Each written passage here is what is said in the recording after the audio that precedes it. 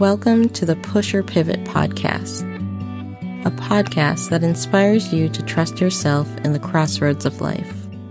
I'm your host, Thea Charles. As a life coach, I know that when you put fear aside and trust yourself, you'll know when to push through adversity and when to stop, reassess, and pivot. I believe magic happens whenever a push or pivot story is shared. And that magic is exactly what you'll find here.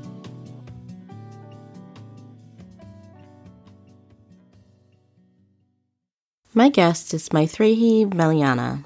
She is a women's empowerment and spiritual teacher, holistic psychotherapist, trauma expert, speaker, and author. Her book, Brown Skin Girl, An Indian American Woman's Magical Journey from Broken to Beautiful, is a memoir about her personal journey of healing, empowerment, and awakening. In this episode, she shared why choosing yourself is so important. Welcome, Maitreyi, to the Push or Pivot. I'm really excited to talk with you today. Thank you, Thea. Thank you for having me on Push or Pivot. Thank you. Thank you. I started reading your book, and it's awesome. And I feel like I kind of know you a little bit, but I would love for you to tell us all a little background on yourself. Okay, great. Yeah. So the book that you're referring to is my memoir. It's my story as an Indian American woman of my own journey of healing and transformation. So I've had a very personal journey, and that journey has prompted me to become a holistic psychotherapist. And now I'm a women's empowerment and spiritual teacher where I help women empower themselves and choose themselves and really heal from all kinds of different issues and really come into who they are. Because I know that that's one thing that my journey has showed me for myself, that we are so incredible. Each one of us are so incredible and amazing, but we don't know that on the other side of the bridge, right? It's so easy for us to think less of ourselves, feel bad about ourselves. And I think we can get imprisoned, trapped in just the vicissitudes of life, whether it's relationships or incidents or situations. They're so damaging to us. But the reason I wrote the book was not just to tell my story, but I wanted to share with women, especially women of color, women like me from South Asia or other immigrant backgrounds, where therapy isn't accessible or therapy isn't even known or people aren't even aware of it. I wasn't aware of it, certainly. And so rather than write a self-help book, I know coming from India, which is my culture, that storytelling, as is in every tradition, storytelling is so magical and so inspirational that I thought it would be a way to teach and to share what a journey could look like. Oh, that's beautiful. And precisely like why I even started this podcast. So can you take us back to your crossroads and tell us about that? Yeah, sure. So my crossroads was, I was very much, I grew up in India. And so I was very much have inherited a lot of the beliefs as an Indian woman. And I was in a marriage to an Indian man for 15 years that was emotionally abusive and eventually turned physically abusive. And I was still stuck in this belief that an Indian woman, once she's married, she stays married. And divorce was not common at the time. It was certainly nobody else in my family. Of many hundreds of families had been divorced, so it was I'd not seen it. Of course, I knew that it was different for Americans, but there was such a cultural divide that I didn't think that it was an option for me. So, when the physical abuse happened, that's when a light bulb went off for me, that even though my culture was so spiritual and,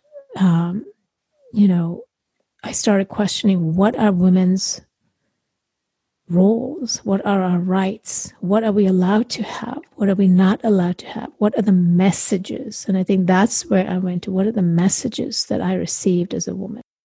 And it just took me on this process of questioning, and it led me to this place which was outside my cultural sphere of, I either have to choose me or stay living the way my culture has raised me to live as a woman. So I'm curious, I guess, how long did it take? Like, what was there a moment? Was there something that happened? Like, how did you come to that? Yeah, I had been unhappy for many years, and but I always thought something was wrong with me. I always thought something was wrong with me. And when the physical abuse happened, he tried to strangle me. And I think I had been living for many years as something's wrong. I'm not happy. What's wrong with me? And I was following a religious tradition. I thought I had to do more of, I kept doing more of that to try and feel better about myself. But that was the wrong direction, and I just didn't know it. And when that incident happened, I then started just looking online about what is abuse, what is emotional abuse. I started reading, I started educating myself. And I didn't even think at the time that emotional abuse applied to Indian women. I mean, that will tell you the extent of how I was thinking. I thought it was for American women, but coming from my culture, that I had to take it. That was duty and sacrifice, or how I had grown up to keep the marriage together at all costs. And the subtitle of my book is It's a Magical Journey. So I went for long walks. I would just go for these long walks, just trying to make sense of my life, of what was happening. And I returned to something that was very familiar to me as a child, which I will call conversations with nature. As a child, I would commune with nature. I would receive messages from nature. And I started questioning my religious texts, like, why is the masculine superior to the feminine? Why are men more powerful than women? And why are we, if everything is sacred, why are we not equal? How can an oak tree be different from a redwood, or better than, right? How can a red flower be better than a slow snail? There is no difference. There is no inequality in nature. There is no inequality, whatever your culture, whatever your gender, whatever your preference, of whatever your likes or dislikes, every living being is meant to bloom and flower and fruit.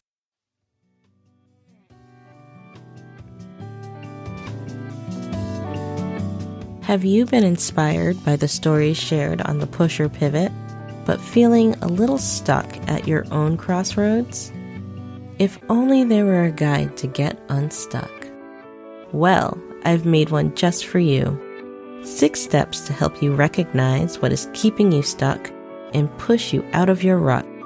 You can access it for free on my website, thearenel.com/rut. That's TheaRenel.com/RUT.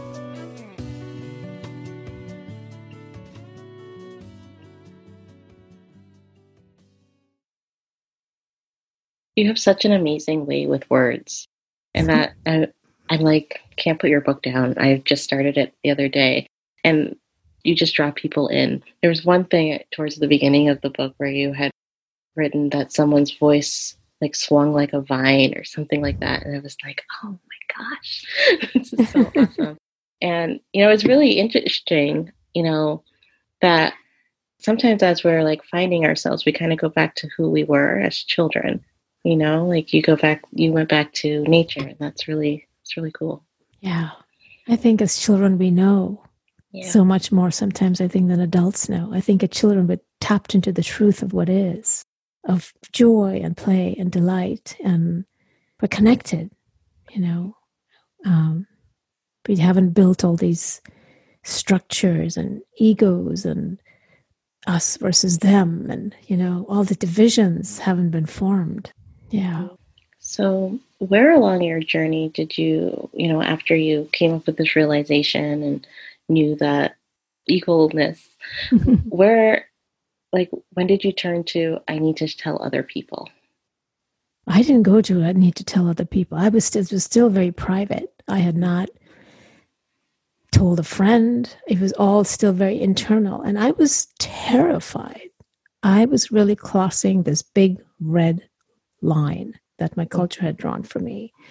And I felt like to leave my marriage, because my parents were against it. They're like, it doesn't matter if he strangles you, you still stay. And that was so wrong. It was all online. And then I reached out to a South Asian women's agency.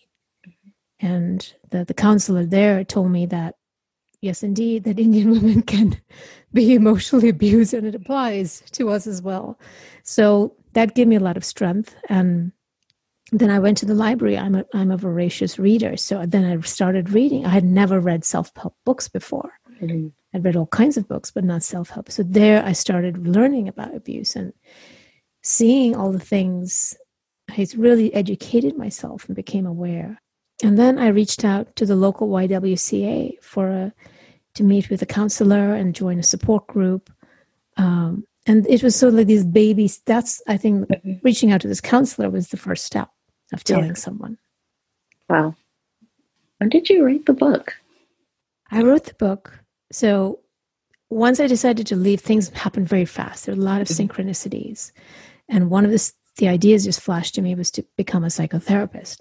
It seemed a huge leap, but that was my pivot. That was to leave the marriage, choose myself, go back to school. I didn't even know, I hadn't really been in therapy, so I was coming to it very fresh, very green, very naive. I just knew I needed to heal a lot. And I didn't even know what that looked like. So it was this leap of faith towards myself. And it was in school. It was in my second semester. And the classes are very experiential. It's not just mental knowledge, but we are processing our feelings, our experiences, our memories, our childhood. And it was this rich pot in which I think we were all cooked and really steeped. We had to really go into our own juices and feel everything. And it was very intense emotionally. And in my second semester, I remember I was in my home where I was, my little place where I was. And I just sat down one day. I pulled out my journal. I've always journaled. I was just so stunned by what I was learning in school and what my life had been. The discrepancy was so huge. I just asked myself, what happened? What happened? And because there's a me I remember from earlier on, from my 20s, but then I lived so many years not as myself. And I just sat down and I wrote the first line, I'm a child of the sun. And then it just poured from me. It wanted to be written. Yeah. And for 9 months, and even the time is very symbolic. Every morning I would wake up just sit for a couple of hours. It streamed from me. It had to get on the page. Wow. And I'm so glad you did. Oh my God. Gosh, I could just ask you questions all night. But if you could give somebody a piece of advice, what would that be? Choose yourself. Choose yourself. I think there's a lot of self-love is a big thing out there, but I think being able to love ourselves, we need to choose ourselves. And no matter what the situation, even if it's a baby step, even if it's a few minutes a day, even if it's going for a walk, even if it's something very small, to take some time to just choose you, to shut everybody else out and just make some time for yourself. And that in itself will lead to so much more. Beautiful. Thank you so much. This has just been really awesome. How can people learn more about you, Maitreyi? Yeah, they can reach me on my website. It's maitreymeliana.com. And I'm on social media. So I love hearing from people. I love hearing from readers. they're welcome to reach out to me, learn about my work. And yeah, thank you. Oh, thank you so much for being here. Thank you so much for having me. And it's been just a delight to speak with you. Thank you. Maitreyi's story really highlighted the power of being able to see a little bit of yourself in someone else to help you tap into your own power. Imagine if she hadn't learned of the South Asian Women's Agency that helped her acknowledge that her feelings were valid. I also applaud her for writing a memoir to help others see themselves in her story. If you were to share a memoir, what lesson could someone learn from you? Thank you for listening to the Push or Pivot podcast. If you enjoyed this episode, hit the subscribe button and please leave us a review. To learn more about this show and to access the show notes, visit our website, pushorpivot.com. I'd also love to hear from you. Share your thoughts and takeaways with me on Instagram @pushorpivot. Thank you for listening, and join me next time on the Push or Pivot podcast.